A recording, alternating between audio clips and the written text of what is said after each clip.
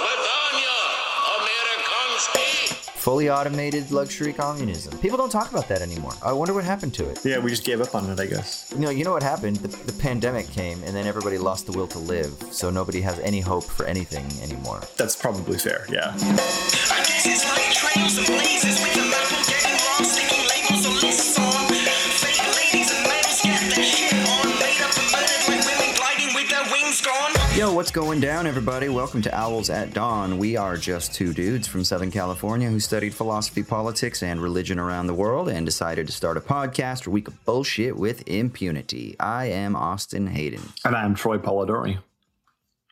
And this week we're going to be talking about a TV show. I mean, it's so tough because in today's day and age, things move so goddamn quickly that people probably already forgot about it. But you shouldn't have forgotten about it. Or if you did forget about it, maybe it's because you were severed. I was just going to say that, bro.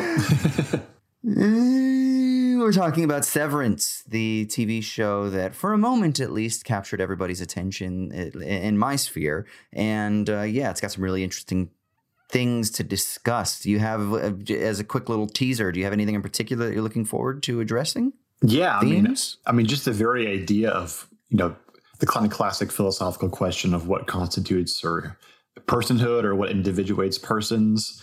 There's a certain thesis happening in the show that I think is really interesting and like a classic, or who's the person who made the whole, like, there are some pieces of art that don't represent philosophical ideas, but they actually do them, right? They like ideate. I feel like this is one of those, like there's actual philosophical thesis kind of in the background being argued for in this show that I think is really interesting, having to do with conscious personhood. And of course, there's lots of interesting ethical questions about, were a technology like Severance possible?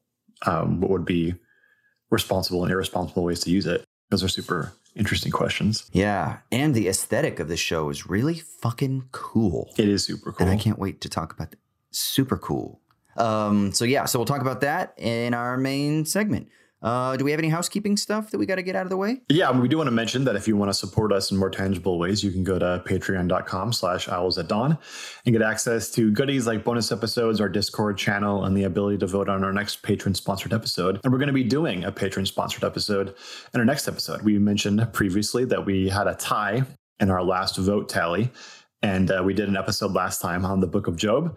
And then the next one's going to be on whether you can be an ethical CEO/bougie class trader. And we haven't decided yet exactly what we're going to do about it, but whatever we do, we're going to do that next. And so, yeah, go to patreon.com/owlsatdawn if you want to participate in the next version of that. Hell to the yeah.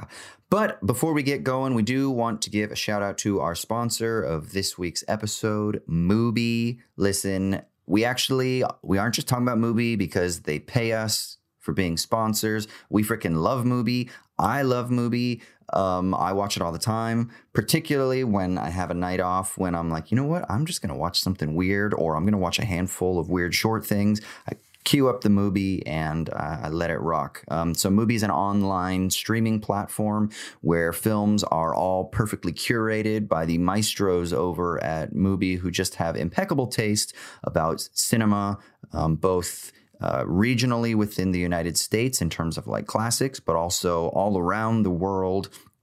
They could be like festival darlings, things that won at like Cannes or Venice, or things that just have completely flown under the radar from independent filmmakers that you've probably never heard of, or from some of the greats that maybe you haven't heard of, but you should have heard of. And of course, Mubi is giving all of our listeners a 30-day free trial if you go to mubi.com/owlsatdawn. That's mubi.com/owlsatdawn. But Troy, is there anything in particular in the Mubi library at the moment that has caught your eye that you wanted to talk about? Yeah, I'm really excited to watch Jeff Nichols' Mud again. Mud came out in 2012, won a bunch of awards, including some stuff at Cannes, I remember. And Jeff Nichols is one of my favorite filmmakers. You may have seen a couple of his other films, like Take Shelter, which I think is my favorite film of his, with Michael Shannon. Midnight Special, which is also a film that I really love. Loving, a couple years after that. Everything he's done, I think, has been wonderful. But Mud came out in 2012, stars Matthew McConaughey, and I mean, maybe my favorite role from Matthew McConaughey, one of the top ones at least. And he's a fugitive in Mississippi in the South, and he ends up hooking up with a couple of kids that help him in his quest. And I don't really want to say more than that because you got to watch the film. But if you like any of those Jeff Nichols films, you know that it's going to be. I feel like Nichols is great at navigating like crowd pleasing, like lose yourself in the flow kind of films that also can challenge you both intellectually and sort of cinematographically. He's one of the masters of that, I feel like. And so Mud, I think, that's a paradigm example of that kind of film. Cool. Yeah, in my library, so they have different regional libraries depending on where you are in the world. I'm obviously in Australia, and they're doing this Cannes takeover, which is really cool because Cannes Film Festival is going on at the moment, and they've just got all kinds of amazing options that you can check out. I mean, one of my favorite films of recent memory, Troy and I have talked about it many times on the podcast, that I probably will never ever have to see it again, but it has left such an impact on me, is The Hunt. Thomas Vinterberg, oh my God. Mads Mikkelsen. I'm pretty sure that Mads Mikkelsen won the Cannes for Best Actor this year for this film. How could he not also have? The 400 what's up? How could he not have? Yeah. I know, man. I know. It's so good. It's so good. And I'm always like, I recommend it to people. And then I'm like, but do I want to actually like sit down and watch it? You know, again, like if I recommend it, you know, or do I even like, is it something that you recommend because you're like, dude, you have to see it because it's good? It's like Lars von Trier films, you know, like I'm like, oh yeah, Antichrist. Do I recommend it? Like, I don't know if I recommend it, but like you got to see it maybe, you know? Yeah, I feel like The Hunt is a great example of how you can have a negative experience that you not only don't regret, but actually view as something important, like an important constituent of your life. But also, you're probably never going to watch it again. Yeah, exactly. So, and then, so now it's not just Vinterberg. They've got a couple films from Michael Haneke on there, The White Ribbon and Amour. They've got 400 Blows by Francois Truffaut. They've got The General by Buster Keaton. So they've got all kinds of stuff. And this is basically just an idea of what they're always providing. So go check out Mubi.com/owlsatdawn and you'll get a 30-day free trial. That's Mubi.com/owlsatdawn, or click the link down below. All right, man, let's get into this. Yeah. You ready? All right, it's time for the shitty minute. I'm feeling shitty. This is where one of... Are you feeling it? Are you feeling shitty? This is one of us gets to rant and rave about something that's been pissing us off. So Troy, what's got you by the gonads? Yeah, I tried to think about how to not talk about this week, but I couldn't think of anything else. Nothing else was. Is this the restaurant debate that's been going on online about like socialists in restaurants and shit like that? Are you wading into that? What is that about? No. Oh God, don't. I don't care. I literally, I don't even know. I think someone was like, there won't be restaurants in socialism because who's going to provide the labor? And then you had like a bunch of people that were like talking about like labor in a post-capitalist world. And then like are restaurants just like bougie conditions that if you're a bad socialist that you just want the comforts of bourgeois society, and so you're not really a socialist if you like love restaurants. And I don't know. I don't know where the conversation devolved into. I literally feel cursed for having even been made aware of it. So, well, I will say that anybody who makes that argument is foolish, but I do understand if someone's only had experience with the American phenomenon of restaurants, then I would understand why they would think that is the case, because that's a pretty terrible experience for the vast majority of cases. Yeah. Although I will say this, I watched a film. I'm sorry, I'm hijacking your show. I watched a film recently. It was a French film, and I don't even remember what it was called right now. It's called like taste or food or flavor, one of those words, like a culinary related word, right? And umami. And it was about the first. Yeah, it was about the first restaurant in France that was like became a thing like on the eve, like right as the angry sentiments were building for the French Revolution, and they kind of like tried to make some argument that that the restaurant, as we kind of like came to understand it, actually created more empowerment, like contra the aristocracy, you might say, right? Because rather before you had chefs that were only able to give delicious food and crafted food to like barons and things like that. But with the establishment of the first restaurant, you get like a shift towards kind of like more equitable exposure to the culinary craft of cooking. So anyway, it's just something interesting to think about. Oh, I like that. I hadn't thought about that. A nice little history of the restaurant would be a fun little documentary. Yeah, exactly. So I'm sorry. Shitty Minute, it doesn't have to do with restaurants. What does it have to do with? I almost kind of want to talk more about restaurants now because mine's depressing. But I know. So I don't want to talk directly about the shooting in Texas because that's depressing and all the whole discourse around it is obviously terrible. But there was one sort of side phenomenon that was tangential to that whole dialogue that had to do with certain individuals that everyone knows, including like Matt Iglesias, talking about how, yes, the U.S. has many problems. Here is a glaring example of that. No one should sort of minimize it. But the U.S. is still one of the best places on earth to live. And right now is the best time on earth to live. And that's evidenced by the fact that everybody still wants to come here. And so we shouldn't lose sight of that fact and let like hopelessness sort of take over and despair, make us like irrationally think that we live in like the worst time or whatever. And the reason why it's my shitty minute is because I think there's something like minimally but importantly true about that sentiment, but that it gets that minimally true thing so wrong that I think it's just awful. And so I wanted to rant about that for a second, see what you think. And I think, as I always think, this comes from like diseased utilitarian thinking, as everything does. That's bad does. So I get that the reaction to terrible events like what happened in Texas this last week, it elicits, especially in social media, just a firestorm of yelling and screaming and or whatever the social media correlative actions are to yelling and screaming, posting. And shit posting. And that's, to be expected. That happens when a bad movie comes out or whatever.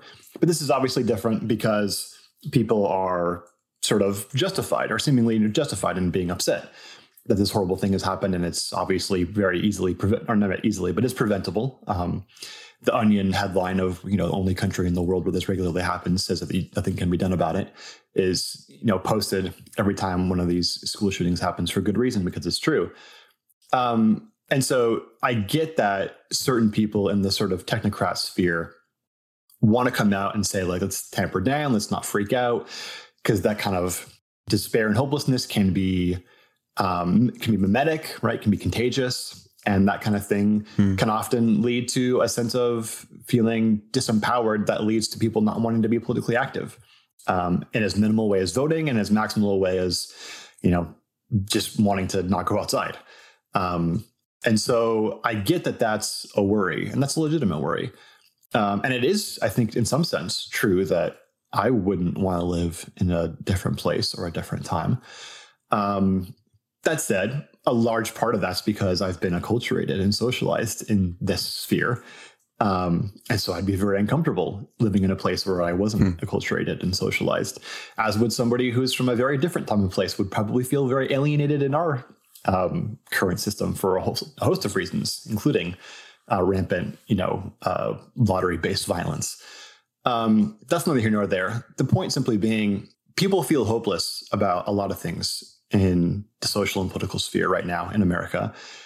And I think it's wrong to tell people that hopelessness is irrational, or even to insinuate that it is, or even to point out that part of it is, even if that may be somewhat true in some minimal way. Hopelessness is an appropriate response sometimes. It's not something we should have dominate our sort of mental lives, and it certainly shouldn't dominate our thinking about what we ought to do about things.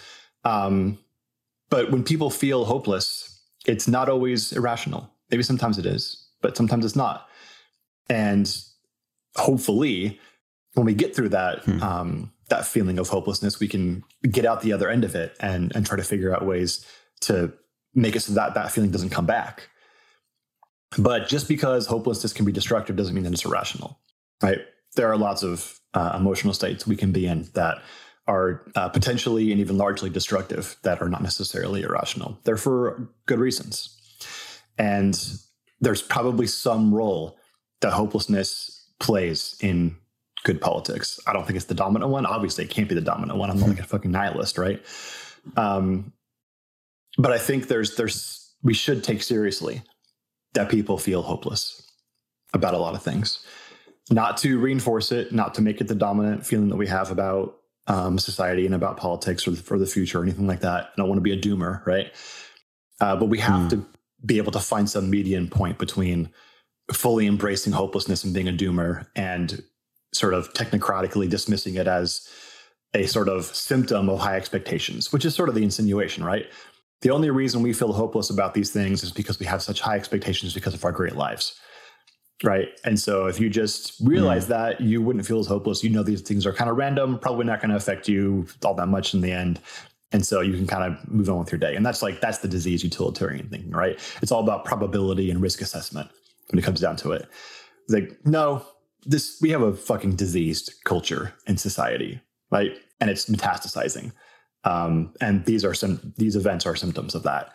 And people who feel hopeless are realizing that fact and seeing like a society decay quickly. And especially so at the level of producing subjects who feel completely hopeless, who embrace the hopelessness and then sometimes engage in rampant violence. And then a system that's completely unable to utilize its tools to do anything about that, where the incentives are so misaligned that nothing will be done, and pretty much everyone knows nothing will be done. And any hints that it will be done are rightfully recognized as just sort of waiting out the outrage meter until it dies down and then, moving on to the next thing. And the appropriate response to that is to feel a little bit hopeless. Like hopelessness is a recognition that something is dastardly, like awry in the system. So that's a rant. Maybe that does nothing for anybody, but I just want to say, if you're feeling a bit hopeless, I feel a bit hopeless too. And I don't want to feel that way. I think it's bad to feel that way, but it's not necessarily wrong, at least for a time. Do you think there's like a point that we can identify at which hopelessness becomes pathological or becomes, something worthy of critique? And what is that? What is that point? Yeah, I mean, I have to think about it more, but my sort of intuition is that hopelessness isn't in some sense relative to something that you value, right? Like you can't be hopeless if you're a true nihilist, right? It's like the classic, the little basket, like who's the fucking nihilist here, right? It's not fair. Who's the fucking nihilist? If you're hopeless, it's because there's something of value that's not being realized, right?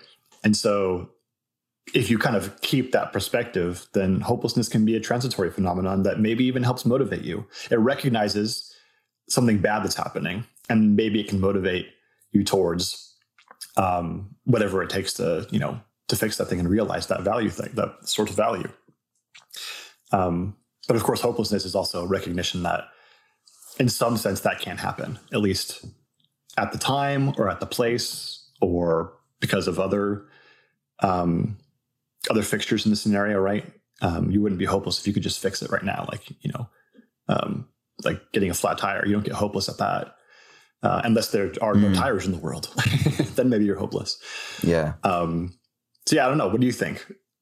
Yeah, I don't know. I'm wondering because it sounds like you're saying that the kind of like mass sense of hopelessness attests to something qualitatively other than this critique against hopelessness understands, right? Like they're only understanding something or only understanding things from the perspective of utility or something that can be aggregated in some sort of model or something like that. And you're like, no, actually, there's just something that's like qualitatively different, right?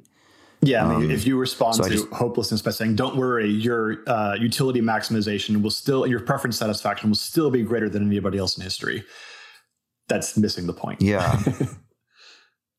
And then I wonder, is there a sense in which they're also right that there's actually like a way to level this critique from the perspective of utility, that hopelessness in a society where pleasure seeking and utility maximization is endemic because it has become like inherent? Is there a sense in which there is also a sort of like bemoaning of expected utility? And so hopelessness under these determinant conditions manifests largely under a sort of utility rubric. However, at the same time, there's another dimension that is folded into that is not eliminated, that is this qualitative other, right? And so that they they're informing one another, you know? Does that make sense? Yeah, I mean, are you saying like, here's what I'm kind of taking from that, like, feeling bad is not good, but right now we should feel bad. Yeah. Like you should feel bad, and you shouldn't be like, man, I should really feel good right now. This sucks. No, it sucks. You should feel bad. Like not forever, but right now you should feel bad. Like contentment would be the wrong attitude to have right now. Something would be very wrong if you're like, yeah, you know what? It's all right. Like, it's just not that bad. Yeah. I saw some paper. I think, God, was it Jason Smith? God, I can't remember who it was that shared it. Anyway, someone shared an article that some dude wrote in New York about like how school shootings suck, but they're extremely rare, sort of thing. And the argument was like, hey, what we need to not be hysterical, right, about this. And I was thinking, I was like, okay, like let's not be hysterical. It's extremely rare that you have mass shootings in a school. And I was like, even if that's the case, right? And it was something to the order of there's like a handful a year, like half a dozen mass school shootings a year, right? Which says nothing to the fact of how mass shootings more generally are a part of a similar phenomenological experience of that is producing a shared fear, right? So I think that already abstracts away from things too much. But secondly, and then his argument was we shouldn't be doing these like what are they called? The active shooter drills. Is that what they're called in schools in America? He's like, we shouldn't be doing this because we're actually just kind of like fabricating. We're like fabricating trauma by causing them to think about this all the time. I mean, I agree with that part of it. And yeah. No, like definitely. But the thing that was interesting is to be like, it's rare. Therefore, you know, we should kind of take a deep breath. It was interesting. I was like, you know what else was rare? Like, a quote unquote terrorist attack is very rare, but it literally, we had one attack in our country and it shaped an entire world, the whole world was flipped upside down. Order. Yeah. So now we could then say, that was also an overreaction, and it was, right?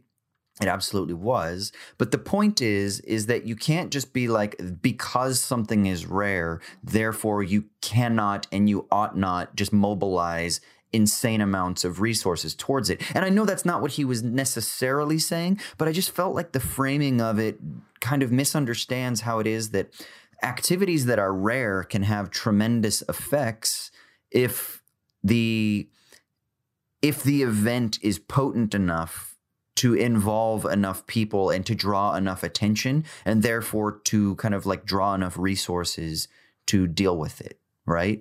And I don't know that just being like, hey, it's rare, cool your jets a little bit, is the right approach. You know, even if they're obviously, even like, I don't know anything. I haven't been in the United States in, you know, like, I mean, not that I haven't been there, but I haven't been in school in the United States in a very long time. And I haven't been around the U.S. education system, especially at like high school and below, and even longer. So I don't really know much about what's going on with like active shooter drills, but that does not sound like a good thing, obviously.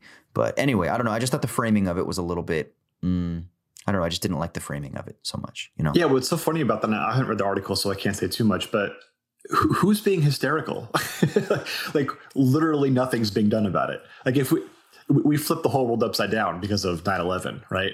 But like nothing is done about school shootings. Like nothing happens. So like there's nobody being hysterical. And the sense of actually Like maybe there's emotional hysteria or whatever. That there's not really, I don't think, not anywhere near that's out of bounds or something, given, the how terrible and awful the situation is. But like, obviously there's no like reaction. There's no public, movement towards any massive change that could be have like knockoff effects that are bad or anything.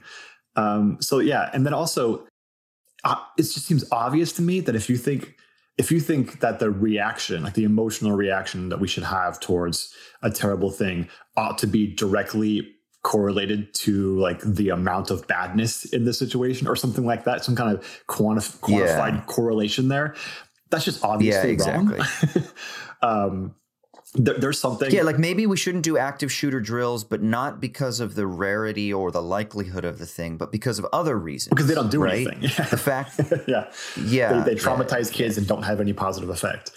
That's the reason. But it's just obvious to me that we react very strongly to a situation like this, where if 20 people died in a very different scenario, we would also think it's terrible, maybe tragic, whatever. But react very differently to it because it's a different situation. And when individuals carry out really monstrous attacks on children who have nothing to do with whatever their issue is, right? That's an attack not only on the children and their families, it's an attack on the society. And that's not to say that like, I feel as bad as the families do. Of course not. Like it's the worst thing you could ever have happen to you, to have your children, slaughtered in this way. And I can't even imagine what they must go through. But it is an attack on the whole society. Like that's why someone does something like this. It's to get back at society by doing the thing that will make everybody feel the worst they could possibly feel, to make them feel hopeless and despair, right? And so that's part of why I think people are trying to mitigate the hopelessness by saying don't like give in to what the killer wants or something like that. But I don't know that spiting the killer really matters in the end. That's a extremely also, lost person. The fact that it is quote unquote rare, and obviously we have to speak relatively to here, but even the fact that it kind of in some ways makes it worse, right? It's like people's fear of going into the ocean with a shark attack, right? Which is statistically not likely, but it's the fact that this could be the moment, right? And because you don't see it coming and because you feel hopeless and vulnerable, right? And so because of those things, it kind of heightens the fear of the situation. Like if it was something where you knew, hey, guess what? It's going to be every day, then it would kind of like allow you to be on guard in a different way. Right. But then you'd be in a military society and you'd have like a totally different problem. But the point is that the rarity of it is it kind of adds, it's like, what do they talk about? Like the difference between like why people were so scared of terrorist attacks, even though it was like incredibly unlikely that you would ever even be near one or impacted by one in your entire life. Right. But it's like the reason, though, is because it's such a traumatic event. And the scale of the trauma of the event is so terrifying that it kind of makes up for the fact that it's so rare that you can't just rationalize it away. There's something similar here. It's like so traumatic. And then here's the thing that's even crazier. I've actually seen numbers where they talk about like in the 1 in 100s, that is like that if you're a student now, that you have like something in the 1 in 100s chance of going through your life of being impacted by a school shooting, right? It's something along this. So like it isn't that rare, even if you think about it. But there's something still about like the dice throw that makes it kind of terrifying. Yeah, it's the dice throw, but it's also, I mean, this is the effect of gun culture generally. The threat always exists, right? And so the school shootings are different because there's a kind of randomness and a kind of senselessness that makes it so that, as far as you're concerned, nothing is amiss. And then all of a sudden the world is destroyed for you, right? But just gun culture generally means someone could never engage in any act of violence, overt act of violence, and yet always be holding a power over you because you know that they have a gun. And at any moment they could decide to end your life, right? Very easily, without even having to like look you in the face and do it in a way that, most people couldn't actually do.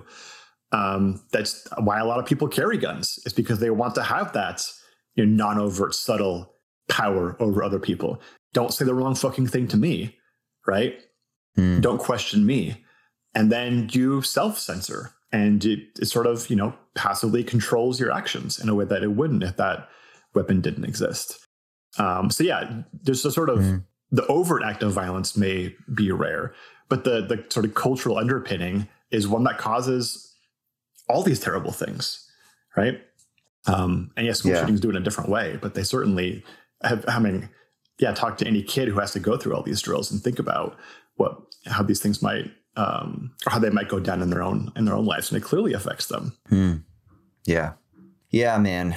Yeah. It's crazy when I woke up obviously, and it had already happened. So because the time difference is so stark here, right? And so I didn't know about it, but my partner, she was back on the west coast of Australia, which was 2 hours behind. So she'd had the news before. So I woke up to a text message that was like, oh, another shooting. And you know what's crazy, man? For a minute there, I was like, yeah, that's America. Like that was like and it's so gross that was my response, because it shouldn't be to the point where you are calloused by it or like that it's normalized. But it really did have that. I did have that experience where I saw it, and my initial thought was kind of like, yeah, that's what happens.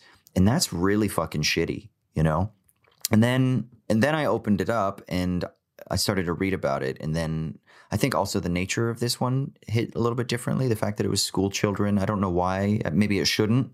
Maybe the fact that I felt more for like school children than when I just thought it was like just a random attack at like potentially a mall or something like that. Or I didn't know where it was, right? I just knew that it was a shooting. I didn't know that it was a school shooting either, but then the fact that it was a school shooting, it kind of added different layers, and I don't know. And then I got to think about it, and then it kind of just washed over me. But the fact that I had that initial response, is pretty fucked up, Yeah, I mean, I think it's appropriate. It doesn't mean that it would have been better if it had been people at a grocery store or somewhere else, right?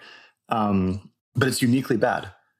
And it elicits a unique feeling of hopelessness. And that's, I think, on purpose. Like someone would target completely innocent children for that reason, to make people feel that way and to get revenge on society in a certain way. So, yeah, I think that we should feel pretty uniquely terrible about this situation. Yeah. So, all right. Well, our palate has been appropriately cleansed, I think. Yeah, so much for going tangential and not being depressing. Stop having bad takes. What did you say, bro? I missed it. So much for going tangential and not being as depressing. That was the plan, but that didn't happen. I know. Well, if the internet would just stop having bad takes, then we wouldn't have to, spend so much time thinking through it. So just stop having bad takes, Speaking of bad takes, did you see any bad takes about the TV show that we're going to be talking about in our main segment, Severance? I'm not sure I haven't read any of the takes. I don't think. I think I watched it after it aired, so I didn't get the takes in real time, and I haven't really gone back to them. Have there been some bad takes? I didn't see any bad takes. I just saw interesting takes. I think here's the thing. The first thing I will say about Severance. It's very rare that you get something that is fresh in this day and age that is also like for popular public consumption, Yeah. But this felt really fresh to me. I think from the opening, it didn't, right? Like at the very first moment, like you're still into it, but you're like, oh, you don't really, for me, it wasn't until I got into the office, that green office and the weird symmetrical layout, that I was like, oh, there's something interesting going on here. And yeah, of course it had a little bit of like a retro vibe, and there's some really like interesting and purposeful use of colors, I would say. Mm-hmm. But that's when it really started to hit me that I was like, oh, there's something, at least from a design perspective, aesthetically interesting. And then as the story started to unfold a little bit more, I was like, what's interesting is I don't think it creates this like really easy, like I was trying to think of it from like a lefty perspective, right? I was trying to think like what would be like the Jacobin take on this, right? And I don't think that it easily admits of like a simple like labor exploitation. This is a metaphor for how it is at work, where you just become part of the machine and your consciousness goes away. Like maybe, but there was something kind of uniquely fresh that made me feel like this film wasn't just simply like a representation of political debates going on. You know what I mean? Like it felt like something productive and creative in its own right.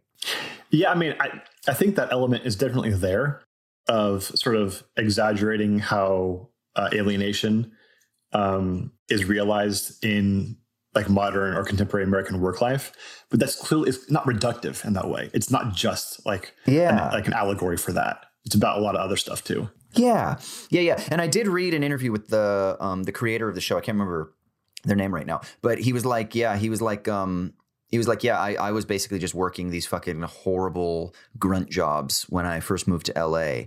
And so this is kind of about his experience in that like mindless rote routine, you know? Yeah, that's certainly how it could feel. And I think that, one question I eventually want to get to is if technology like this existed, how could we not fall into exactly this scenario? It actually was like the most horrifying thing for me to think about. But we'll get to that later because I think it's kind of maybe like a denouement type question. Okay, go ahead. Where do you want to start? So maybe we should just tell people that obviously this is going to be spoiler filled for Severance. If you haven't watched it, you should definitely go and watch it first. Or if you don't care about spoilers, that's fine too. It's not it didn't start as a super plot heavy show necessarily, as much as sci-fi usually is, but then it gets pretty plot directed in the end. I think that's fair to say. So yeah, if you don't want some of that stuff spoiled, we may talk about it. But I do think some of the philosophical stuff is really interesting in the film. Just for people who maybe don't know or need to be reminded, the basic conceit of the series is that there's a technology that exists which allows people to be severed. And that means that there's a sense in which you can switch between two different streams of consciousness.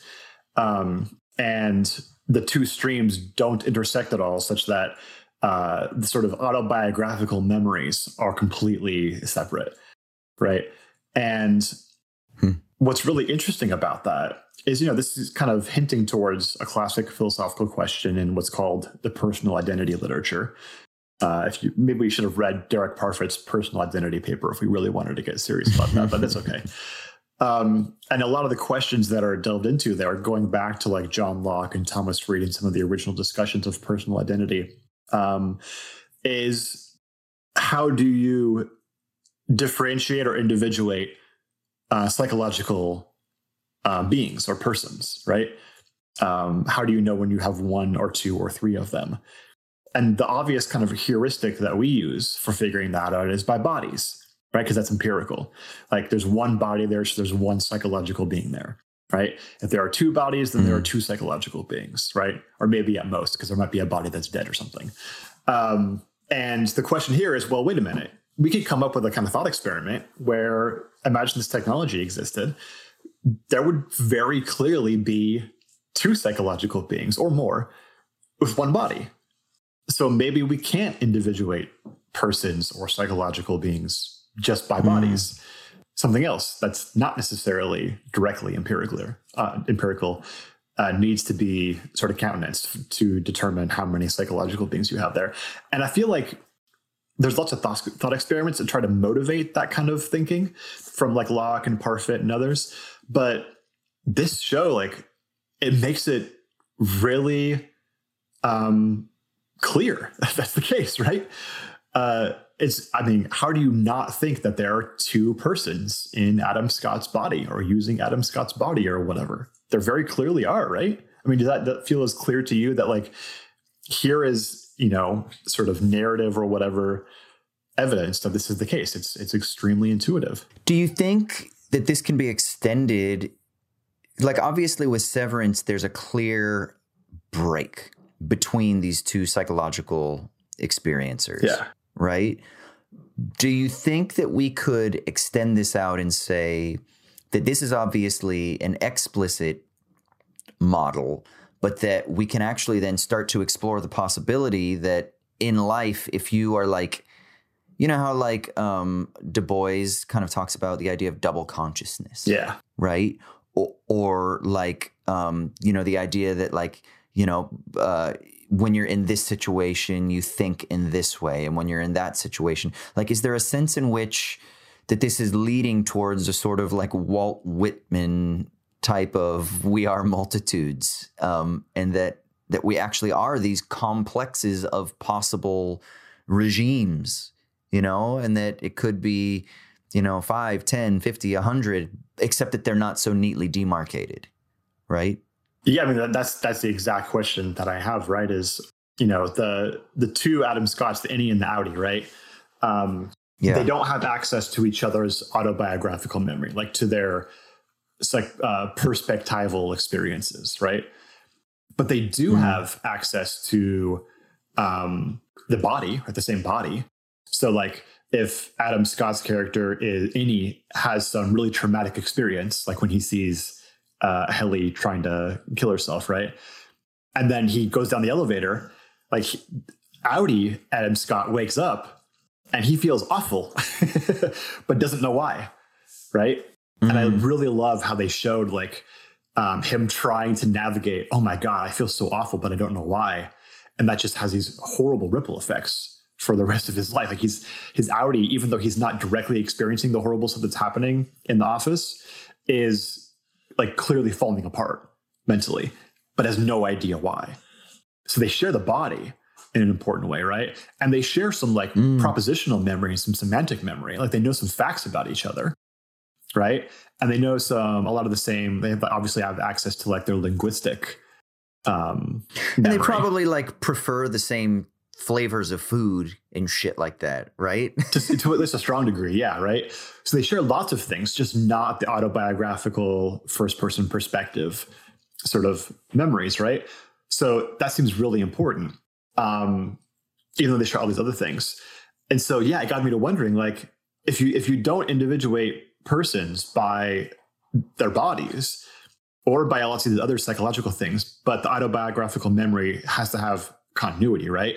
Would it be appropriate to start talking about personhood being more of like a spectrum of continuity than a strict binary, right? So the sort of Severance thought experiment is like a really stark, like you said, there's a direct split between them, right? They have no access to each other's autobiographical memory.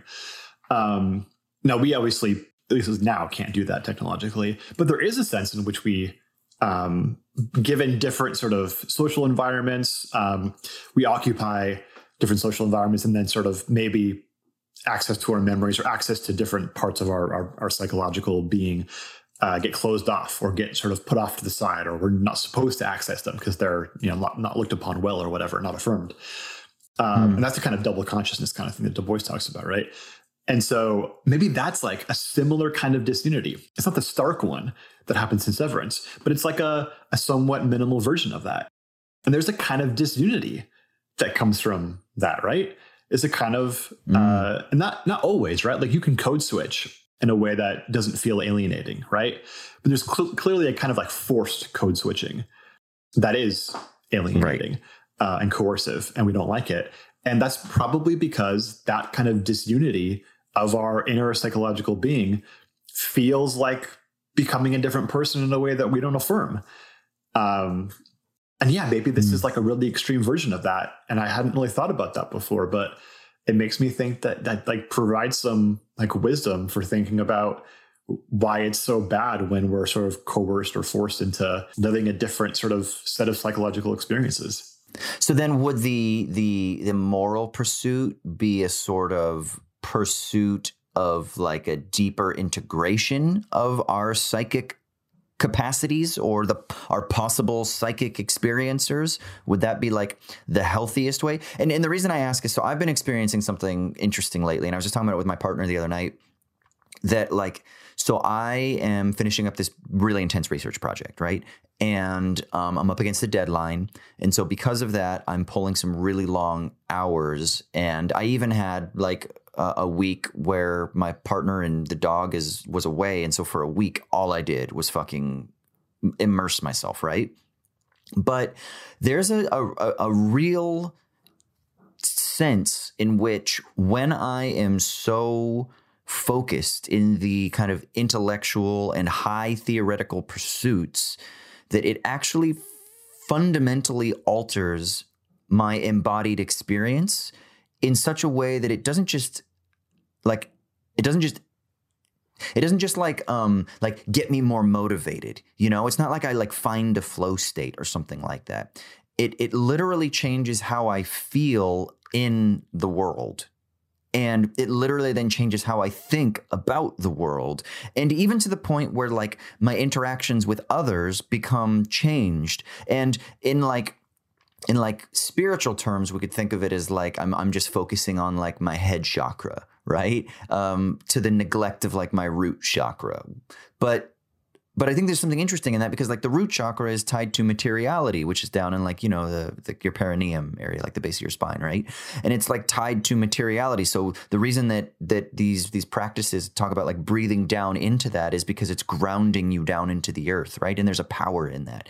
And the integration of these chakras is where you don't neglect one zone, if you will, of energy for the sake of another, right? And so it's almost like my experience is like I've been all up in my head chakra, especially for the last 6 weeks. And in particularly that week when I was just totally like, I'm in fucking 12-hour a day research mode. And it was great in the sense that I was enjoying it, but it also is only like a partial experience of the things that I, as Austin, typically enjoy. So like I wasn't working out. I haven't worked out in 6 weeks. Which, if you know me, you know that probably frustrates me in a way. And it does. And I don't feel as good. Like yesterday, I had to go do something for another work thing. And like I fucking tweaked my neck just fucking existing, you know, which doesn't usually happen to me. So there's a sense in which it's like my conscious embodied physical experience shifts between these polarities depending on the practices that I'm intensely habitually engaging in. And if it's I'm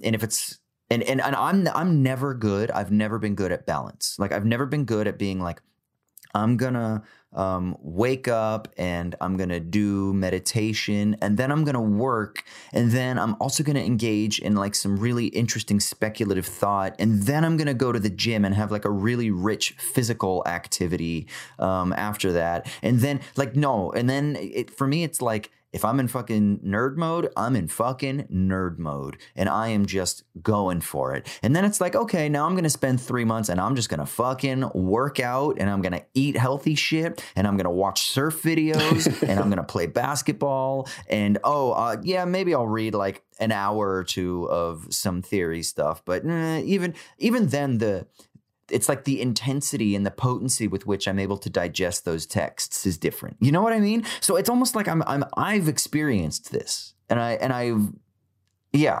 that's what I got. Yeah. So, I mean, well, first I want to ask like the idea of tweaking your neck just by existing. Has anybody coined the term existentially sore? Because I feel like I feel that way sometimes, and somebody should coin that term. That's good though. But no, I mean, the original question was whether or not sort of like unity of the person is the sort of like value goal there. And that seems like, as you're saying, obviously wrong because not only are people different in that terms, like I'm probably someone who's very much more on the side of like strong unity. And you're very much on the side of not, like very sort of fits and starts, strong dynamics of experience and stuff like that, right? And that's very obviously appropriate for different persons, right? But even I would recognize that it's really important to have sort of transformative experiences. I mean, we got to read Laurie Paul's essay on transformative experiences sometimes. I think it's really rich for talking about some of this stuff. But there's an important fact about transformative experiences that they transform your values. And so it's really hard to make decisions about those experiences before you've had them because your values will change when you have them. So how do you make good decisions about them beforehand? Like a paradigm example being like having a kid, right? It changes you in a really important way that you couldn't have predicted beforehand. And so it's hard to make decisions about those things. And that's an important fact about being a human being, right? And so it seems really important that we do have these sort of big disunifying changes to our psychological selves, right? That's actually something we find very meaningful. And that oftentimes is like a thing we reflect on as being really important, constituent of our experiential lives. So that seems absolutely important. So it can't just be that like only unity is good, right? But maybe we can say like this particular kind of disunity is bad. Then that seems to me what's true about what's happening in Severance, right? Is that what's happening to the innies is incredibly unjust, right? That's just very clear. I think I've heard some people talk about and like on like podcasts or whatever, whether or not it'd be ethical to commit your innie to a life of servitude. And I'm like, what? I mean, it's obviously wrong. Like, how could you watch this and not think that? You'd have to go through some real like metaphysical gymnastics to in any way justify this, because, oh, you're doing it to yourself. And isn't prudential behavior basically just committing one time slice of yourself to servitude for the sake of a later time slice? That's just like, nah, man, that's just wrong. Is it based on like a property rights argument though, that like you have the right to do with your property as you choose? I mean, you could do it that way.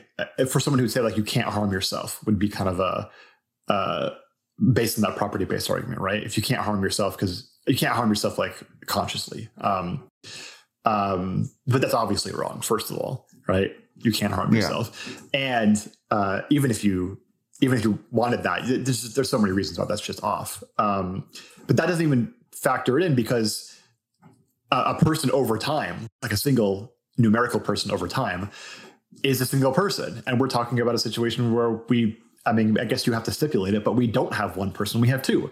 So it's one person committing another person to a life of servitude without their choice in the matter, right? So that's just wrong, no matter which way you slice it. I guess you have to accept the fact that it's two persons, but that just seems so obvious to me that it is. I wonder if there's a way to make this argument, to do this, where the severing, like they kind of make it that it's inevitable that the severing process will yield these diverging conscious structures, right? And that it therefore is necessarily bad. I wonder if there's like an argument to be made that it only ends up being bad because they're enslaved rather than allowed to have like rich lives doing some weird, like funky orgy shit or something like that. Like, would it be unethical then? Like they just like are just full on pleasure seekers or something? Like, obviously that would be like an interesting form of like I don't know if it's a good form of life, but it would be one where at least you're not causing harm. Or are you causing like harm at like a different register? Yeah. Yeah, that's where it becomes interesting, right? Like it's super on the nose in this one, because it's like, oh, they're just like slaves for a corporation, right?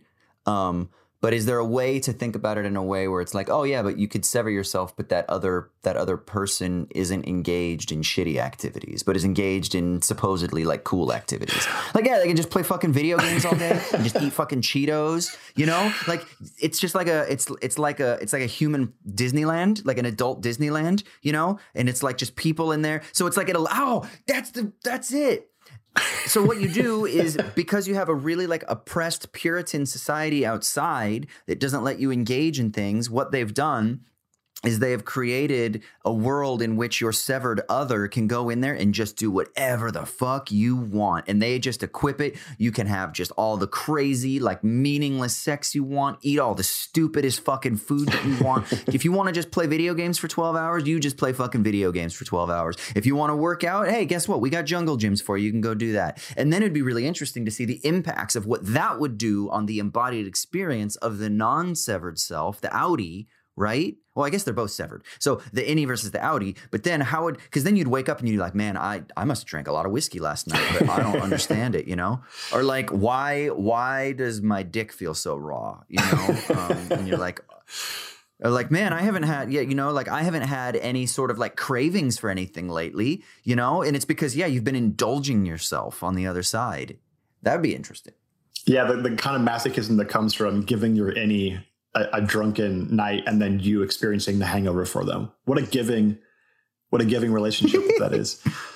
Dude, because here's the thing. It's really kind of easy to do it this way, where it's like, oh yeah, we're going to exploit people. But what if it was the opposite? Because then the question would be even more complicated. Because then it's like, because Because then you start asking like the bigger questions, like one, why is the society of the outie structured in the way that it is, that it requires the innies, which I guess you still have those questions with the current TV show.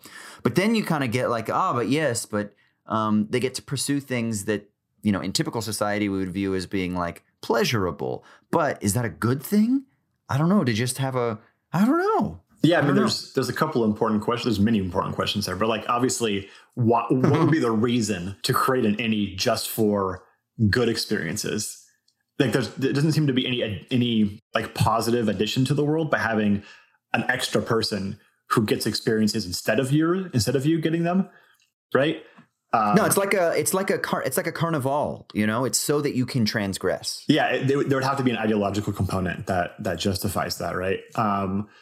Yeah. Which seems true, but then also it seems to me like that would be importantly wrong to do, because that wouldn't be a full life in any important sense, to just rave your entire existence and then someone else like swoops it off for you. Isn't this what people do anyway? When you go on a drug trip and then you just fucking party like crazy for a decade of your life, you're kind of creating a little severed existence, right? You've got like your awake life, and then you got your like party life. It's kind of a little bit like that, And in your indulgent life, you fucking do whatever the fuck it is that you want to do, and then you put on the suit and the tie, and you go to work, and you abide by the rules of society, and yada yada. Yeah, what's importantly different though is that the drunk you. I think it is important to point out that we give names to our drunk selves sometimes, because it is kind of like a different person, right? Yeah, my guy's, his name is Nitro. I didn't know that about you. How did I not know that about you? Yeah, Kier named me Nitro. So, yeah. I guess I knew you during more of your Puritan days than probably anybody else in your life. Yeah, exactly. Nitro, that's awesome. Is that named after like the American Gladiator? No, you know who named me Nitro? It was Michael Burns. That fits. Yeah, I get that.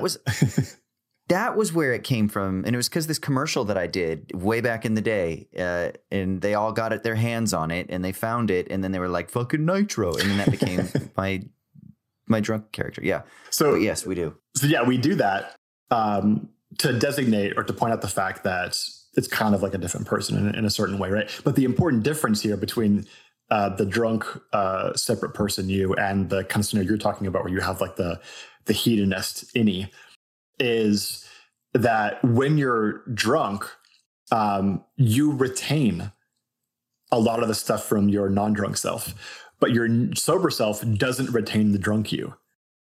Right. So it's like it's kind of. Oh, that's interesting. Yeah. So you actually persist in an important way through the drunken state, but then you lose stuff when you come out of it. So you're more fully you than when you're drunk. Is that what you're saying? I don't know about not more you're fully. Two people. But yeah, you're like you kind of transform, you kind of hulkify a little bit, right? And then you lose it when you go back. You plus. Yeah. So yeah, I do love this idea of like the raver severance. That's pretty cool to think about. And I do think you're right that it'd have to be an ideological, like quasi-religious thing to justify doing it. It wouldn't make much sense otherwise. And I bet you there'd be a future season of Severance if they explored how like some religious community uses severance in a completely different way than this corporation does. That would be fun. Yeah. It's so interesting. If not, whoever the creators are, you're welcome. Give us the spinoff. We'll take care of it. Yeah. Yeah, that's right. So I have like an ethical question for you about this. That's been bugging me ever since I watched it. And we've talked nothing about the plot, but that seems appropriate.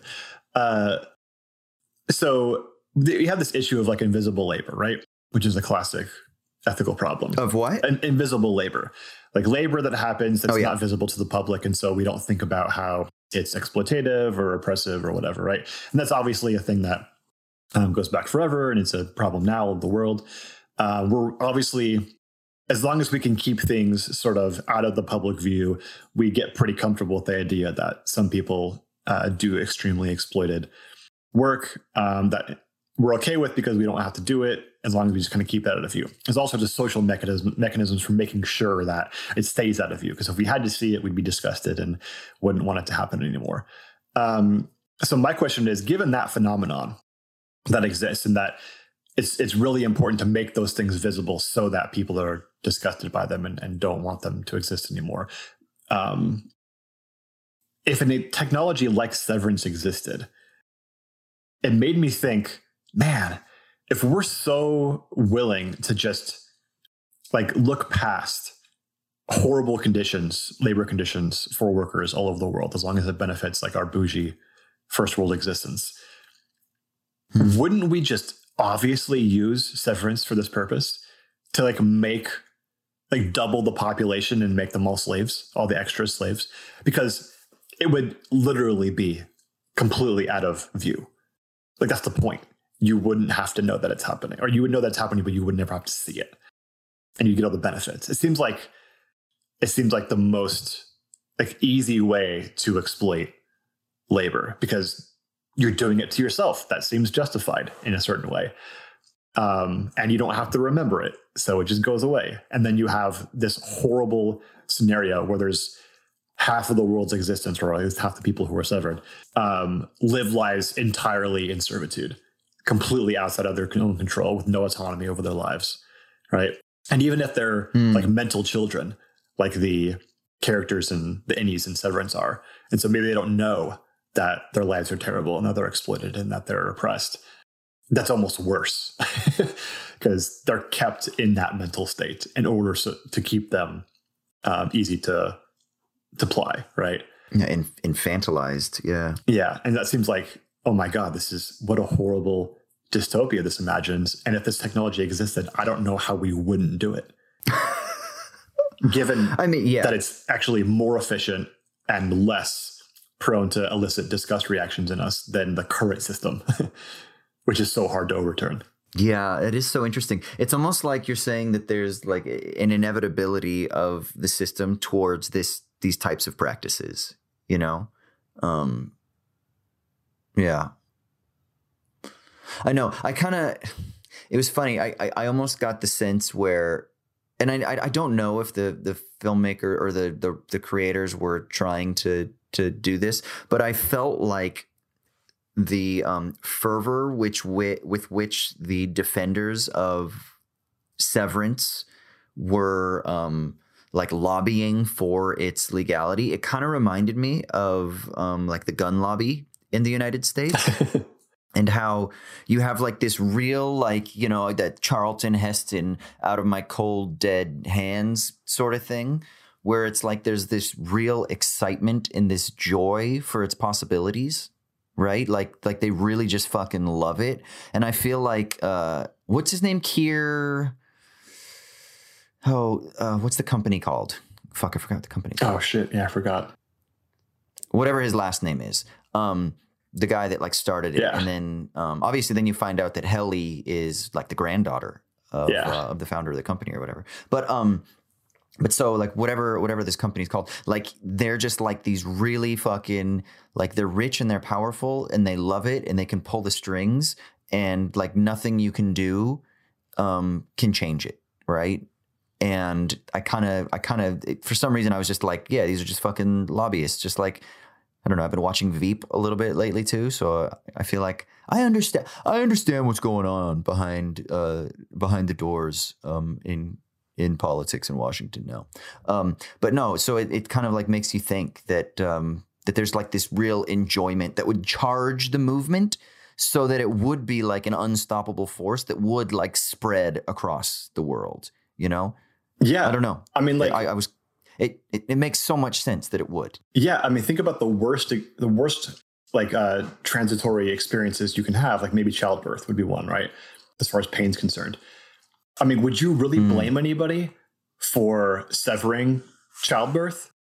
Like, obviously, some people wouldn't because they'd want to experience that. It's a bonding, experience, and it's really important and all that. But would you really blame somebody? Yeah. Like, I mean, maybe you would, but you also kind of understand, right? Like you could sell it. Yeah. And you could sell it to someone that's like, man, I fucking hate my job. Cool. I got this crazy procedure for you. Check this out. You don't ever have to worry about it again. Yeah. I mean, I hope that we wouldn't, but like we're weak. It'd be really, if it's really easy to do. And, there weren't these, obviously in the show, there's these knockoff effects that are terrible. So there's that aspect to it. But, if the technology is closely are monitored and somewhat perfected, yeah, I can't imagine people wouldn't do it. And that's just horrible to think about, because you're basically creating a person to experience childbirth and then die. It's like the worst thing in the world you could possibly imagine. I have another layer to add to this. So each of the severed consciousnesses lives in kind of like a perpetual state of existence, and they never get to turn off, right? So like, but like, wait, the outie sleeps, right? Yeah, outies sleep, but innies don't. So the outie gets fucked though, because 8 hours of their life gets taken away from sleep. So yeah, but sleep is great. Yeah, sleep is great. So, but then their existence, their existence is essentially from, like, let's say 6 p.m. when they get off work to 10, 11 o'clock, they go to sleep. They wake up at whatever, 6, 7 o'clock, whatever their thing is, so they can get to work again by 8, 9 o'clock. Like, their existence, that existence also sucks, right? Like, what do you do? Like, you don't, I don't know. I feel like you get weekends. Yeah, there's something. Oh yeah, I guess you get weekends. Okay, yeah. You get weekends. That's right. It gives new meaning to the phrase "living for the weekend." Yeah, I was just gonna say that it is living for the weekend. Yeah, so you get weekends. Yeah, but your weeks kind of suck, because they're just really short. You only get a handful of hours, and even then, it's like. But the good thing is, I guess technically, from the Audi's perspective, is you're not carrying over the stress of the work. So you would be fully, quote unquote, living in that time that you have, right? Or in the case of Adam Scott's character, just fully in misery for the totality of your existence. Yeah, right? yeah. One of the themes of the show is that wouldn't actually happen. You'd carry it over bodily, at least. Yeah. I don't know. I'm just wondering, we're thinking a lot about the innie side, but also what about how it has impact on the outie world, right? And on the outie consciousness. Like, there's something there as well that could be explored. Yeah, it's kind of on the surface and obvious, but lots of work that we do in the contemporary world is super alienating. That's why you'd want it to be severed in the first place.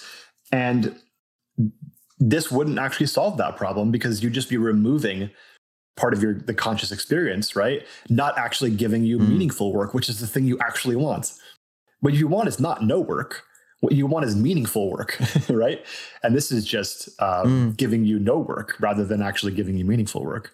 So, I was thinking about, like, you and me, we couldn't sever, because, like, there's not a split between our work and non-work lives. There's strong continuity between them, right? So, and that's why I think we both love the kind of stuff that we do, is because there's this strong integration between work and non-work. It doesn't mean it's perfect or non-alienating or anything, but the fact it couldn't be severed for that reason. And that's probably what anybody wants. And they only get severed because they think they're getting somewhat closer to that goal, and probably not. Yeah, I wonder, like, just as an abstract thought experiment, I don't think I would like the idea of having that type of severed existence, right? Where you do totally just cut yourself off from it. Because here's the thing is, obviously this is a very bougie thing for me to say, but like my work activities, the fact that they do translate over into my non-work activities are kind of interesting. Like, even if it's not research related stuff, even if it's like, production related stuff, like I have things that take place in my work day or in my work activities that translate across into my non-work life that are interesting, that teach me things, that I learn, that I grow from, skills that I'm learning, or, whatever it is that might have some sort of interesting way of informing my outie experience, Yeah, that's super important to us. And like all work should, to some degree, be that way, right? And we should automate the rest of it. We don't need innies, we need robots. That's it, man. Fully automated luxury communism. That's what we've been talking about. People don't talk about that anymore.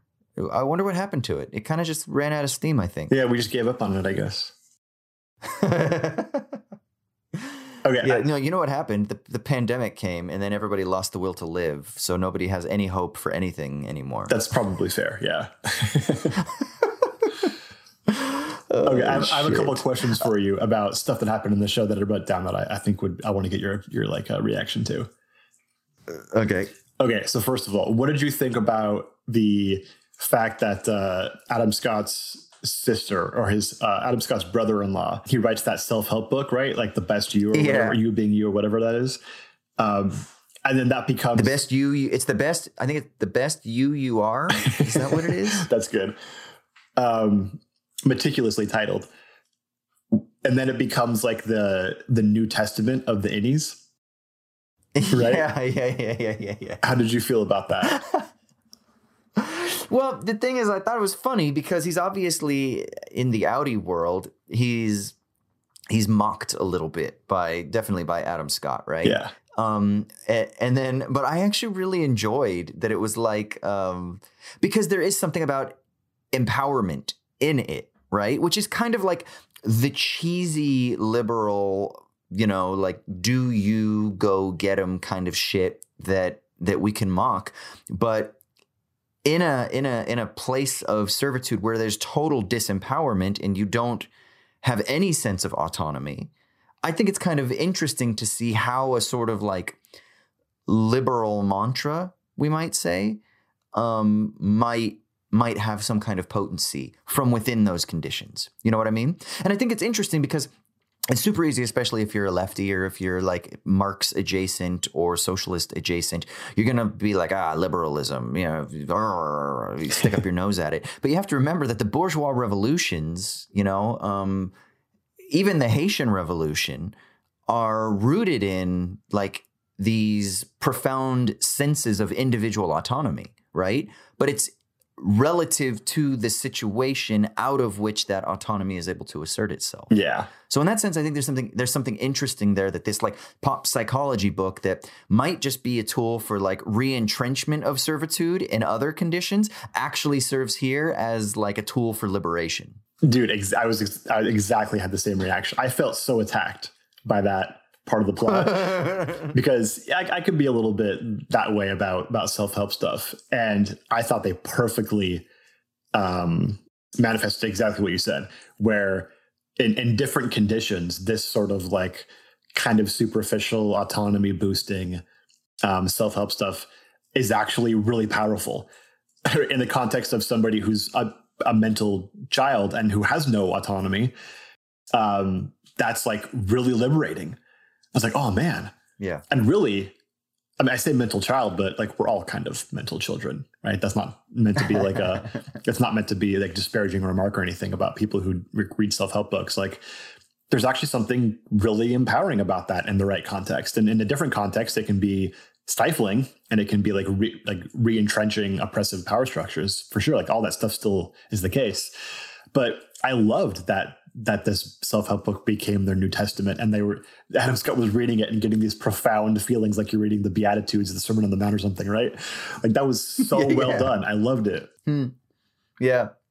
I mean, I think it's funny too, because it depends on the case, right? So you got to look at the circumstance. Like, I don't think that I would advocate for somebody, like I'm not a big fan of like pushing for self-assertion and pushing for being like do you kind of mentality. I find that kind of icky, but I find it icky in a world where it's just so rampant and it manifests as taking part within this radical proliferation of self-indulgent pursuits in like the utility sense, right? That we talk about all the time, like one of the worst aspects of the kind of capitalist rationality, right? However, if there is somebody that has been abused or stifled or held back to such a point where they have a difficult time with self-assertion, then I'm like, you know what? Maybe one of the practices that would be good for that person in that situation is being like, yeah, I'm going to fucking find my fucking inner dick. I'm going to find my inner fucking king, you know?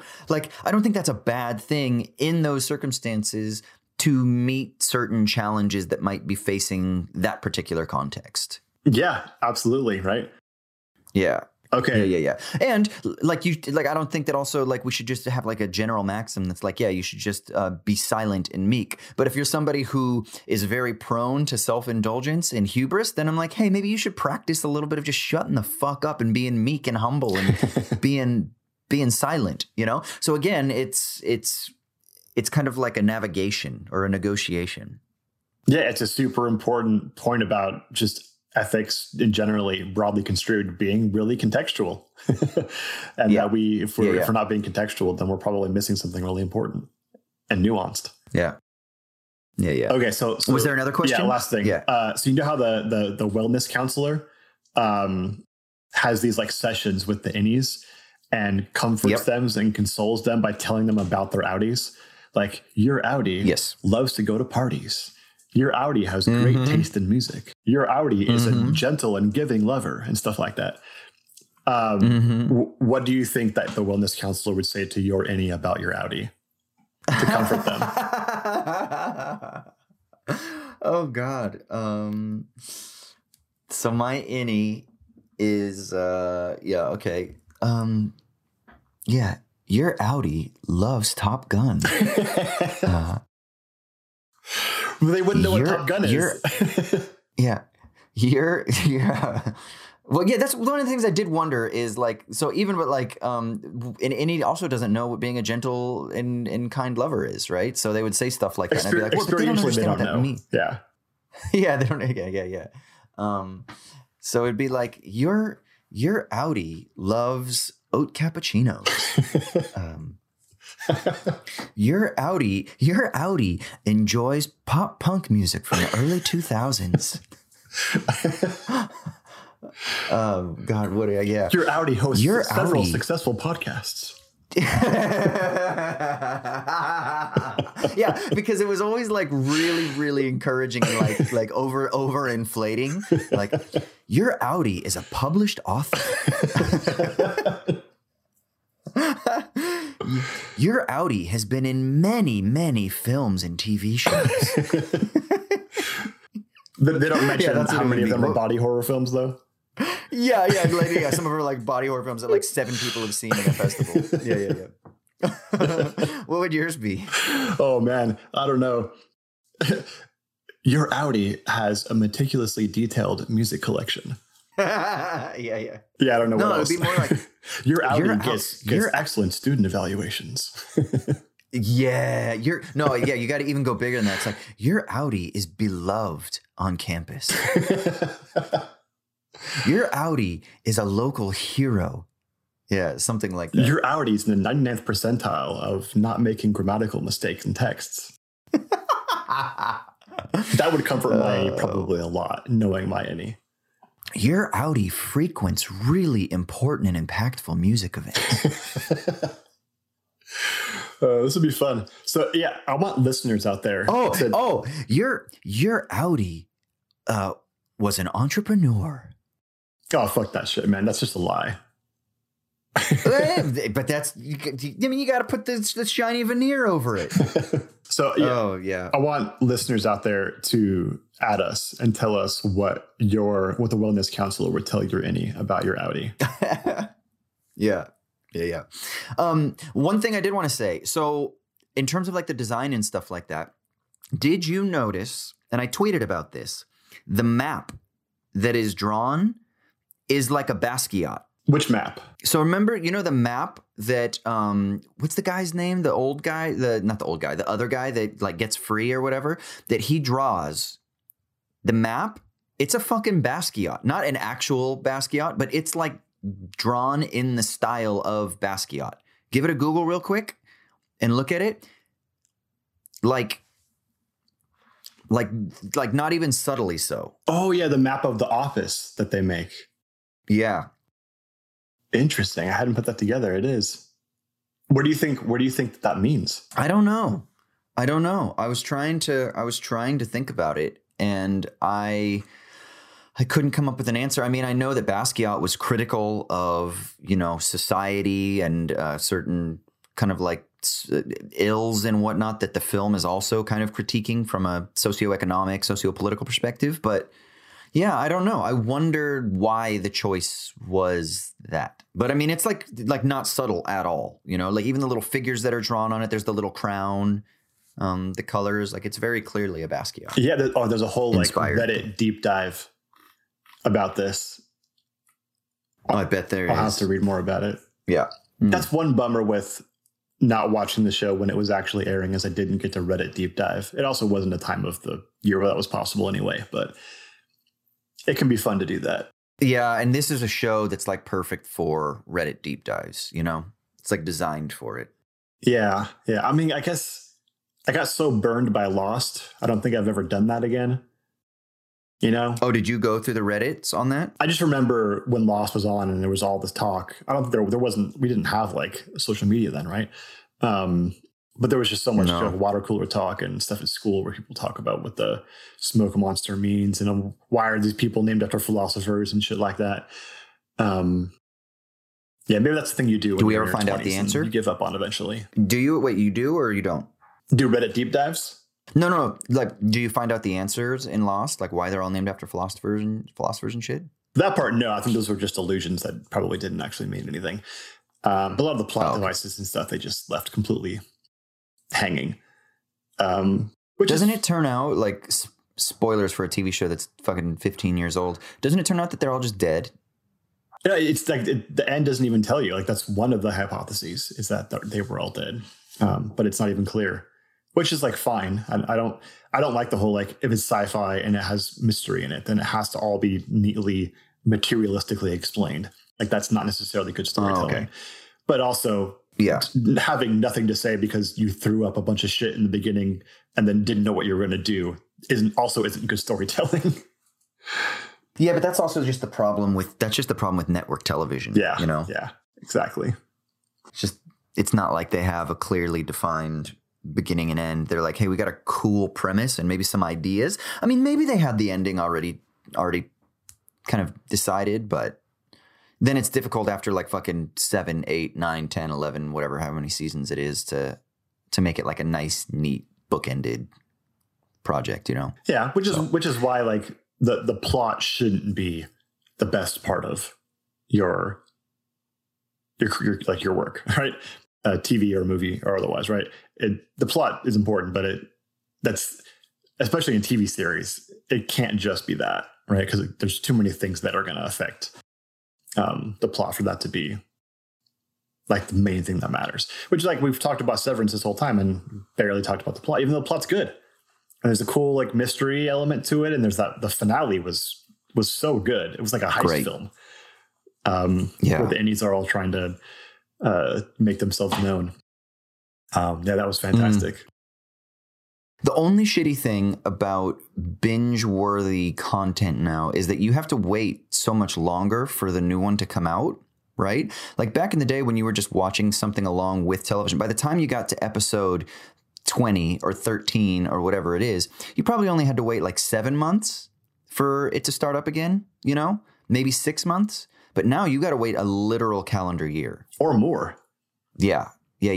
Like fucking Atlanta, how many years was it between the like 3 years, the second and third season? Like fucking, was it 3 years or 2 years? It felt like 7 I think 3 years. Yeah, it's regular now that a lot of these shows are taking a year and a half to 2 years off before coming back. Yeah, I mean, I guess they're filming them. It's like they're movies now, you know? And so they do have big budgets and they do take a lot of time and they are more meticulously planned. So maybe that's part of the reason why, you know? Yeah, I kind of appreciate it. Like it's ending up with better quality, I feel like, and more production value, right? And it's probably what the creators want. And so they're giving more leeway to the creators, which is good. And it's like an event, you know, like a really good show comes back and you watch it for a few weeks, or maybe you wait till it's over and you watch it in a few days. And it's like this adventure experience. It'd be cooler if we could all have it together, because that's really interesting to go back and forth and talk with people and have that kind of monocultural experience. But, you know, not everything has to be absolutely ideal like that. That is true. Yeah. All right. Well, sick. You think we talked enough about Severance? Yeah. What's that? Oh, one last thing I wanted to ask you. Okay. Yeah. This fits with like your hypothesis about the reverse severance, where you sever only like raving experiences, right? Would you sever podcast Austin? Oh, poor guy. Poor guy. So what is he just literally on a loop, just fucking podcast and all the time? It's just his whole life is podcasting. How does he have ideas? They're only from past podcasts. Jeez, yeah. It would start eating itself. Yeah. Makes all the same jokes, yeah. all the same allusions to films. You know, it's almost like I wonder if he'd be like an AI. You know how he just becomes like self-learning, but only based on the algorithm that kind of already coded him. So then he starts learning because he's got different guests, right? That come on. Yeah. But yeah, and so then he becomes just like more and more conscious over time. But like movie podcast Severed Austin would know only about the things he has said about the movies, not the movies themselves, because he never has time to watch movies. Well, he's podcasting. That's right. And what other people have told him about the movies. Yeah. That's all. He has an encyclopedic knowledge of movies because it dominates 90% of his experience, right? But he only knows talk about movies. But does Audi Austin watch movies, and then he had there's like a nascent a nascent apprehension of those of those experiences in any movie podcast, Austin? I don't think so. I think Severed podcast Austin has like propositional memory about movies. Like he knows that like Francis Ford Coppola and The Godfather, right? But he's never seen The Godfather. Interesting. And then all the guests they're all innies too, right? Oh man, that's too complicated for me to think about. It does feel like when you get chatbots talking to each other. Yeah, because then that's the question, right? Is you can have all kinds of crazy complex combinations of data that's being shared, but there's no novelty in the system, right? Eventually, but there's still like a large field of data to be processed because there's different guests and things like that can get dropped into little innie's ecosystem. Yeah, I think it would be really creative because I think you'd have somebody whose knowledge base about movies is greater as a ratio than anybody who's ever existed, right? But has never seen a movie before. That would be pretty interesting. That would be super interesting. Yeah. Yeah. Oh, Jesus. Yeah. Who would your innie be? Would it be Professor Polidori innie? No. I think that my innie would be like, if I was being a kind innie, kind to my innie, I'd make like a basketball innie Troy. Oh. Like his entire life is going to the park and shooting hoops. But then, so he'd play. Yeah, just go shoot hoops. I wouldn't want that because that's a really meditative experience for me. But yeah, that would be the thing that would be like the most interesting. Like what's his life like when every day or every moment of his existence, he's like shooting jumpers. But you know how sad it is? He never gets to watch basketball. So he doesn't get to have that fantasy that we all draw from that's like, Kobe in the corner, you know? I think he'd still do that. He just wouldn't know who Kobe is. And that's really sad. So it's like a contentless fantasy. Yeah, that's pretty weird. It's just like pure form. Wow. That's really sad. Yeah. Yeah, I hope that the future seasons of Severance. And then that's sad for your Audi too. Yeah, it would be very sad for my Audi, but that would be the most interesting version of that. I do hope that Severance plays with these ideas eventually. But just imagine how fucking in shape you would be and how good you would be. And then your Audi would somehow be at an event and they'd be like, hey man, you want to shoot? And you'd be like, oh my God, I haven't played him forever. And then you're fucking Steph Curry. Wreck them. That's if my innie wanted to shoot for like 2 hours a day or whatever. You know what? I just figured it out. I know what I want my innie to 3 hours a day just be fucking insane fitness guy. And then oh my God, I've changed my mind. It is totally ethical and I choose it. That's what I want. My innie my innie is just going to exercise for 3 hours a day and is going to be just fucking shredded. And then my outie doesn't have to worry about doing it. Dude. And I can give up those 3 hours of experience. I'm in. I'm 100% in. Can you imagine how much of a douche someone who 100% of their experience is just working out would be? Like they only know like full adrenaline workout mode. That's their entire existence. That would be like the worst human being on the planet. Well, okay, so he's full on workout mode, but also does yoga and like Pilates and stretches and massages. But his whole existence is just fitness. That's it. Yeah, that would still, I think, lead to some psychological abnormalities.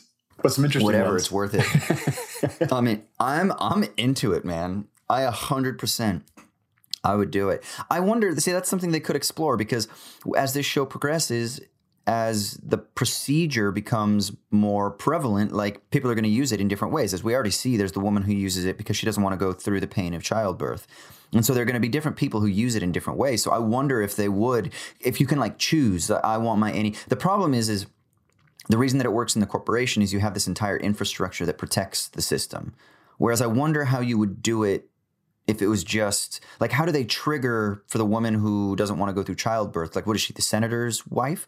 Like, how do they trigger it to turn on and then turn off? Is it just when she goes to that like campsite, it turns on somehow? Like, that's the weird thing. Like, that's what I don't understand. Yeah, it has to be triggered How by do you like know? a timer or like a spatial locator, right? And then you have to have people, though, that are in on it around you that facilitate it, right?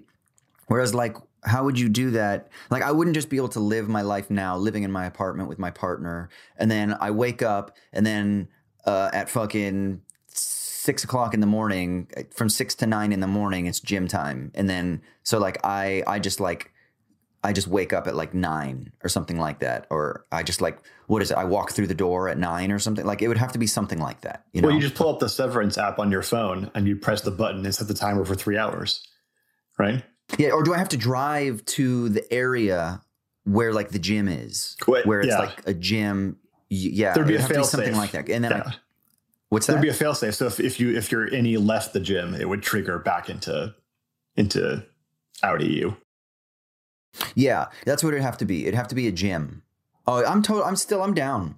How cool would that be if that was the future of gyms? You just you park your car, you walk in with a little smoothie in your hand, a tasty smoothie, so you get the good part of it. And then as soon as you walk in, you're walking back out and you're like, oh, I feel fucking strong. Okay. And then it's like, I'm good. And you're all showered up and you're stretched and I'm fucking in. Wait, would you save half your smoothie for your innie though? Well, my presumption is that maybe the responsibility of the outie is to provide nutrients, but my presumption is that the innie would also like load up on protein, and you need to take some other stuff too, some Mexican supplements maybe. You got to do what you got to do. And what you don't know. You can't be liable for.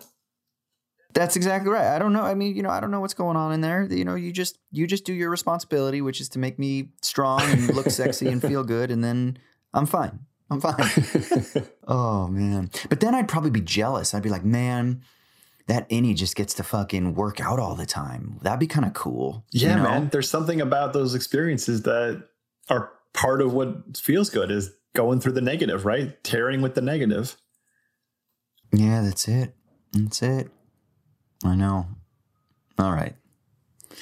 Yeah, I'm in. Sign me up. I'm ready. All right, so that's about coverage. All right, let's for move Severance. towards close. Yeah.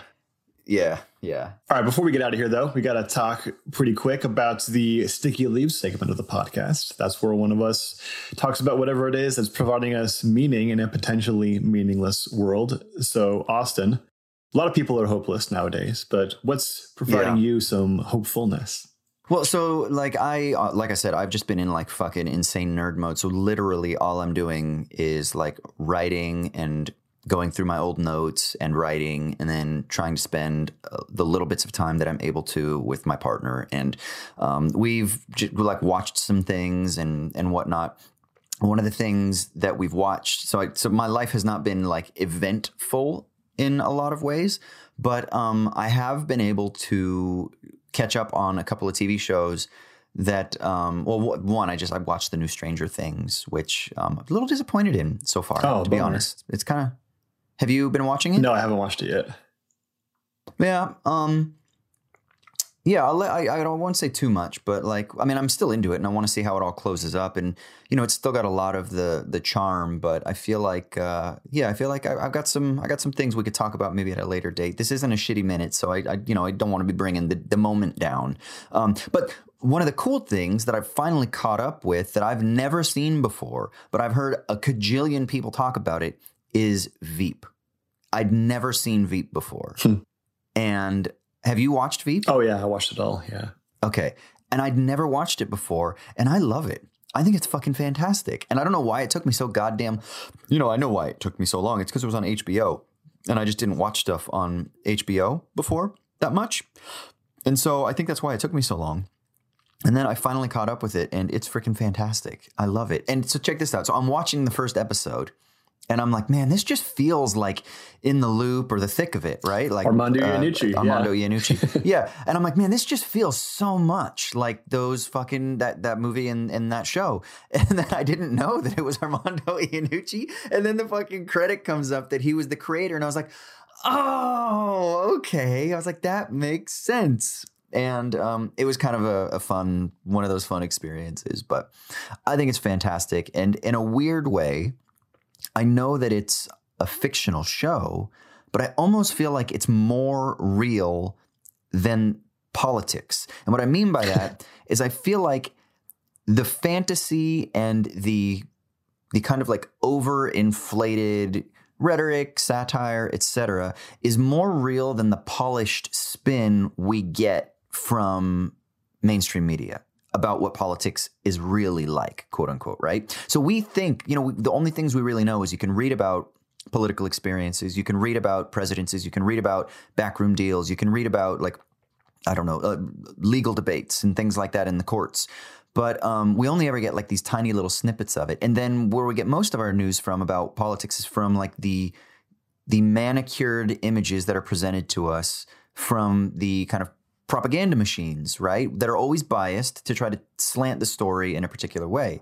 And I feel like that when you get a more like a larger holistic lens, even though it's totally fictitious, it kind of feels almost more real, if that makes any sense at all. And I don't know how to think through it, but there's like this interesting paradox that I experienced. And anyway, I love it. But does that make sense, what I'm trying to get at? Yeah, I mean, I think that like overly exaggerated, hyperbolic, cynical satire in a context where everything is so bad faith and manicured, even though it's exaggerating and so is in that sense not true and fictional, it does like punch a hole in truth in a certain way, to use like the common phrase.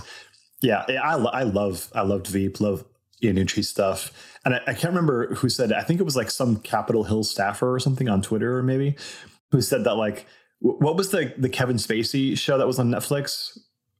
Fucking House of Cards. Yeah, House of Cards. That people on Capitol Hill, like politicians, love House of Cards but hate Veep, and that was like perfect because they wish they were evil and House conniving and genius, rather than being incompetent buffoons, which they are. Yeah. Oh, that's so good. Like better to be evil but a genius than be an incompetent buffoon. Well, then that makes me feel like then Veep is probably fucking just a documentary, you know? Yeah, that's so great. I hadn't heard that anecdote, but I love it. Yeah. But I mean, Julia Louis-Dreyfus she's so fucking good. She's man. so good. My God. So good. And the fact that fucking Anna Chlumsky, like I hadn't seen her since My Girl, and I know she's done work, but I just hadn't seen it. And like I was like, oh yeah, rest in peace, Macaulay Culkin. Stay away from the bees, bro. What sad. Fucking Jonah. Jonah is just chef's kiss. Oh, Jonah comedic is so character, good. man. Yeah. So he is in fucking Station 11. Station 11, yeah. That's and the problem though, is I couldn't unsee Jonah when he had that okay. part. Okay, yeah, which is so funny because they're very different characters. Yeah. But yeah, but no, my partner, she was like, "Oh yeah, he's from Veep," and I was like, "Oh, I've never seen Veep," so I didn't have that clouded experience. But yeah. So yeah, but it's great, man. So I would just recommend for people out there if you are interested in it. It's so watchable. The episodes are a half hour, so they're like what 24 minutes or something like that, 23 minutes, 22 minutes. So it just goes so quick, and they're so great. And I'm in season 3. I mean, like, I don't know if I want to say what happens, because it is actually kind of interesting once you get to season 3, season 4. You're like, oh shit, I didn't expect that. So I don't want to say too much, but that's where I'm at, where a big shakeup has happened in the White House. That's all I'll say. Yeah, I mean, I will say I'm interested how it's aged in like a post 2016 world, Yeah. I only watched it from a post 2016 age, so I wouldn't even have that experience of what it's like in a pre 2016, like to watch it in a pre 2016. Like I'm watching it from the post 2016 perspective. You know what I mean? Yeah, that has to be a totally unique way of experiencing it. Yeah, interesting. Yeah. So, but I would say go check it out. It's fucking great. I love it. It's hilarious and also terrifying at the same time. So. All right, sick. Well, thank you so much for tuning in, everybody. Remember, you can follow us on Twitter, owls_at_dawn. You can email us, owls@dawnpodcast@gmail.com. Go to Mubi and check out their goodies. You get that free 30-day trial. I couldn't recommend it enough. It's fucking best streaming service that's out there. So mubi.com/owls@dawn, mubi.com/owls@dawn. And I think that's pretty much it. Remember that we'll be back for our patron-chosen topic next week about whether it's possible to be an ethical CEO/bougie class traitor. And I've got some germinal ideas, and I'm excited to talk about that with Troy. So yeah, I think that's pretty much everything, man, unless there's anything that I've left out. Just one thing I can think of, dude. What's that? Das Vidania, Amerikanski.